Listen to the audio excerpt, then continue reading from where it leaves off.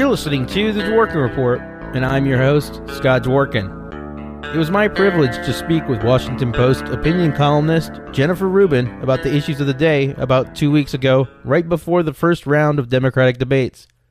My producer, Grant Stern, had just finished interviewing her a couple of weeks earlier for our Meet the Candidates 2020 series of voter guides, and I wanted to hear Jennifer's thoughts on what Dems needed to do to win in 2020, as well as her thoughts on a variety of topics, including America's newly close relationship with toxic Saudi Arabia, and a lot more.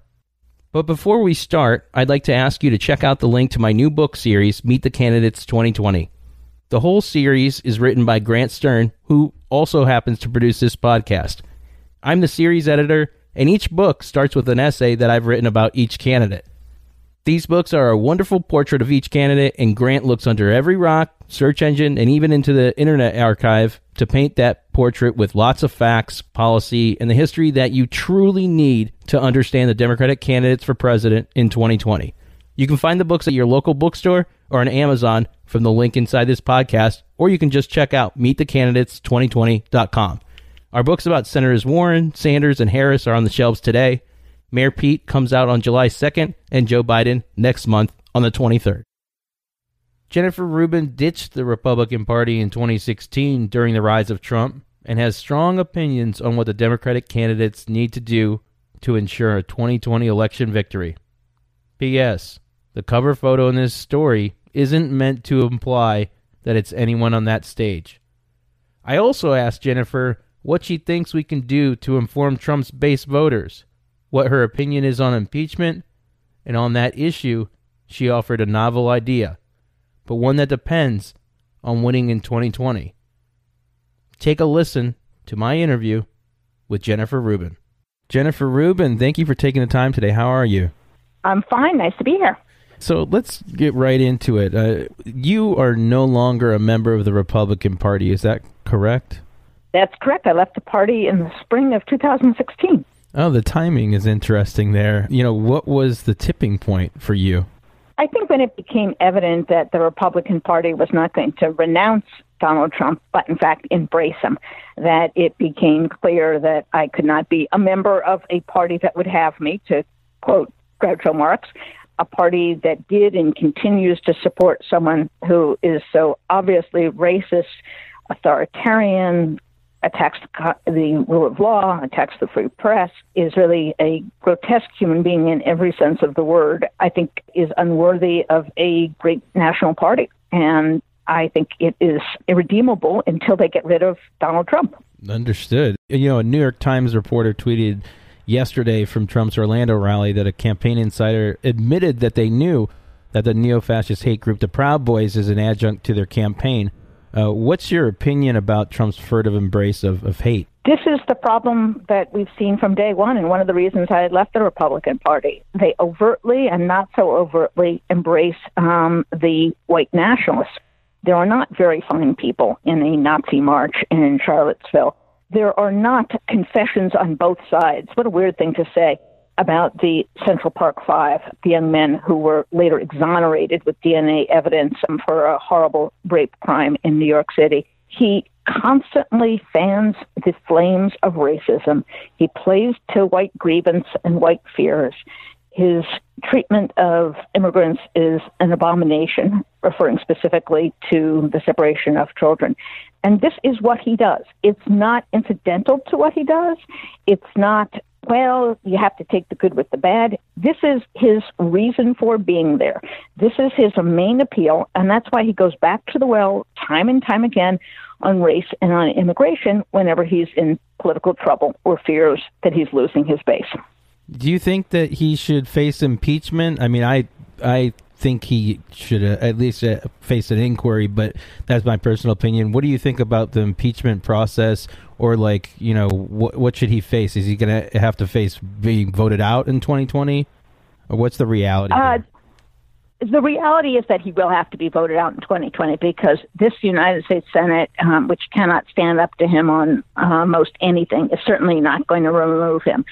So I am sympathetic to Nancy Pelosi's position that if all you're going to do is impeach and then the Senate will acquit, you really do diminish your chances of winning in 2020. And it is absolutely essential, I believe, for the future of the republic that he be removed from office. We can take 4 years of Donald Trump. We cannot take 8 years of Donald Trump. That said, do I think he committed obstruction of justice? Yes. Do I think he committed impeachable acts? Yes. And I and other people, including Larry Tribe, have suggested other mechanisms by which we reinforce the rule of law without falling into this political conundrum. My suggestion, for example, would be to have the full hearings that are going on now, collect all the evidence, and then have the House make a criminal referral to the next administration, which hopefully will be a Democratic one. And by that, they can come to their own conclusion without sending it over to the Senate for acquittal, but they can make their own determination that criminal conduct has occurred, and they can tee it up, as I think Mr. Mueller did, for prosecutors in a future administration. Do you think that a president could be indicted? I mean, based on all the facts and what you see personally? If we didn't have the OLC, the Office of Legal Counsel memo, I definitely think Mueller would have recommended indictment, and maybe even with that should have recommended indictment. Apparently, in Mr. Barr's telling, you can recommend indictment, you just can't indict, which is an odd interpretation, but I get it. And in retrospect, perhaps Mr. Mueller should have done that. It is a very serious thing, but he has done very serious things to violate the law. And not just one, not just a single lie, not just a single incident, but 10, 11 categories of conduct that clearly interfered with, attempted to curtail, attempted to decapitate the Russia investigation. And if we really are a country of laws, we should put our money where our mouth is. The problem here is we have a dysfunctional Senate because we have a dysfunctional Republican Party that sees as their obligation the defense of Donald Trump, not the defense of the Constitution. Right. No, I see that too. And obviously there's been a lot of things going on today in regards to the UN report on Jamal Khashoggi. And what did you think about that report on Khashoggi? It's ironic that the United Nations, which has a spotty record at best on human rights and allows characters like Iran to sit on its Human Rights Commission, would be more exacting, more trustworthy, and more revealing than the United States government.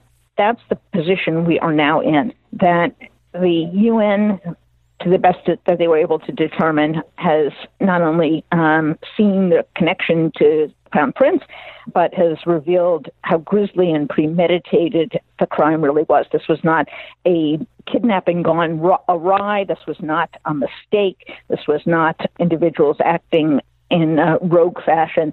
This was a despicable, grotesque crime committed with the acceptance, indulgence, and probably assistance of the Crown Prince. And for the UN to be able to say that, and for the United States not to say that, tells us how badly we have lost our moral clout and our moral standing in the world. We are in no position to lecture other countries on human rights abuses and totalitarian governments when we continue to support that regime, when we expect no justice for Jamal Khashoggi, and when, in fact, we continue to support genocide in Yemen, which Saudi Arabia is perpetrating. It shows in one small instance how someone who is so lacking in honesty, in credibility, in a sense of right and wrong, can diminish the United States in the world and leave us, frankly, at a disadvantage when dealing. This episode is brought to you by ABC. Station 19 is back for its final and hottest season yet. Andy finally becomes captain, and she's going to give it her all to be the best leader the station has ever seen. Will she succeed? Get ready for fiery new romances and high adrenaline rescues. Watch the Station 19 season premiere tonight at a new time, 10/9 Central on ABC, and stream on Hulu. With authoritarian government.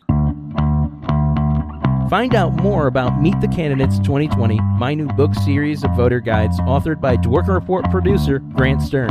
It's the only place you can read my opinion and a factual portrait of each major Democratic candidate in one place. Buy my new book now at the link inside this episode's notes or on Amazon. You can also visit meetthecandidates2020.com. Thanks again for your support.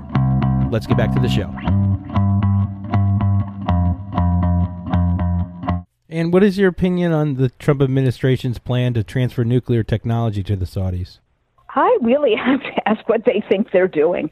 There's a reason that in the past we have not done that. And I see no reason to reverse decades of work to limit the proliferation of nuclear materials and nuclear weapons, to give it to the Saudis, who have proven in Yemen that they are not capable of restraint, who may use that to, in fact, create a weapons store. It's no secret that when the Iran deal was concluded, they felt that, or they said that they might choose to create their own nuclear storehouse.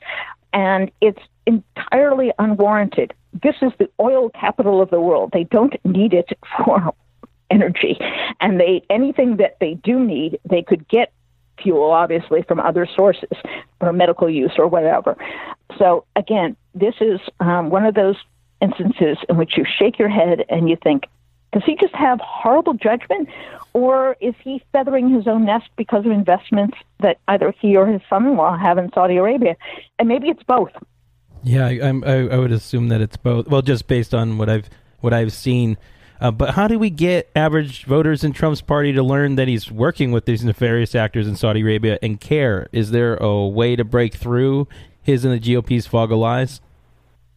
I think there is a certain segment of the population, the people who went to that rally, we're speaking the day after the Orlando rally, who are unreachable by any reason, by any facts. And I don't know what percentage of his support is that. They are hopeless. There's no way we can reach them. However, I think what we saw in 2018 is the Democratic Party with mainstream Democratic candidates was able to peel off a lot of people who probably voted for Donald Trump in 2016. These were primarily women in the suburbs, college-educated women, and I think it's a great example of how it is possible for the Democratic Party, if they don't blow it in 2020, which I fervently hope they do not, given my view of Donald Trump, that it is possible to wean away parts of that alliance. Donald Trump has played only to his base, so he has self-limited the pool of voters who are attracted to him anyway. He's done a lot of the Democrats' work for them, and the Democrats have to continue to do that just the way they did in 2018 with mainstream Democratic candidates who weren't talking about impeachment, talking about health care, talking about bread and butter economic issues.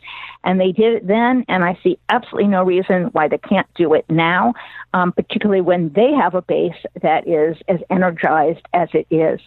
So I think it's hopeless on one hand to try to persuade people who are unpersuadable.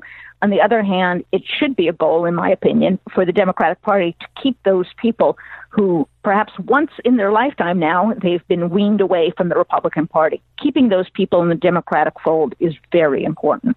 I get asked this question all the time, speaking of 2020. Who do you think has the best shot of beating Trump in 2020 as of now, based on the candidates that are running? You know, I go around and around as well. Right now, if you look at the polls, you would say Joe Biden, and that may be the answer.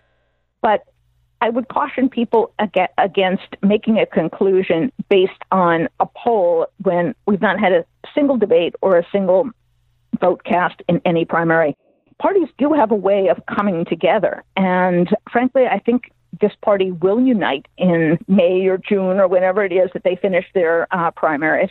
And then I think you will see those people have exactly the same numbers, if it's not Joe Biden, as Joe Biden does. What's critical is that in all these matchup polls, Trump never gets above 42, 43, maybe 44%.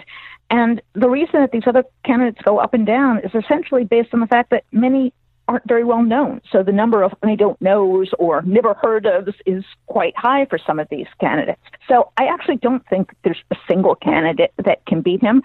I have in the back of my mind a couple that wouldn't be a good idea for the Democratic Party and for the health of the country and for the cause of luring Republicans to vote. But I actually don't think there's just one person. I guess, crystal ball, the second part of it is, how do you think this all ends for Trump and his people? Like, how do you think this ends? Is it just a loss in 2020? Is that the best outlook for Democrats and sane Americans? Yeah, my hope would be, obviously, my fervent hope is that he is voted out. I suspect he'll pull the Jennifer Rubin tactic, which I postulated a few months back, or maybe it was a year ago, that he will leave a half hour before Mr. Pence does. So Mr. Pence can pardon him, at least for federal crimes, therefore keeping the majority of his liability at bay.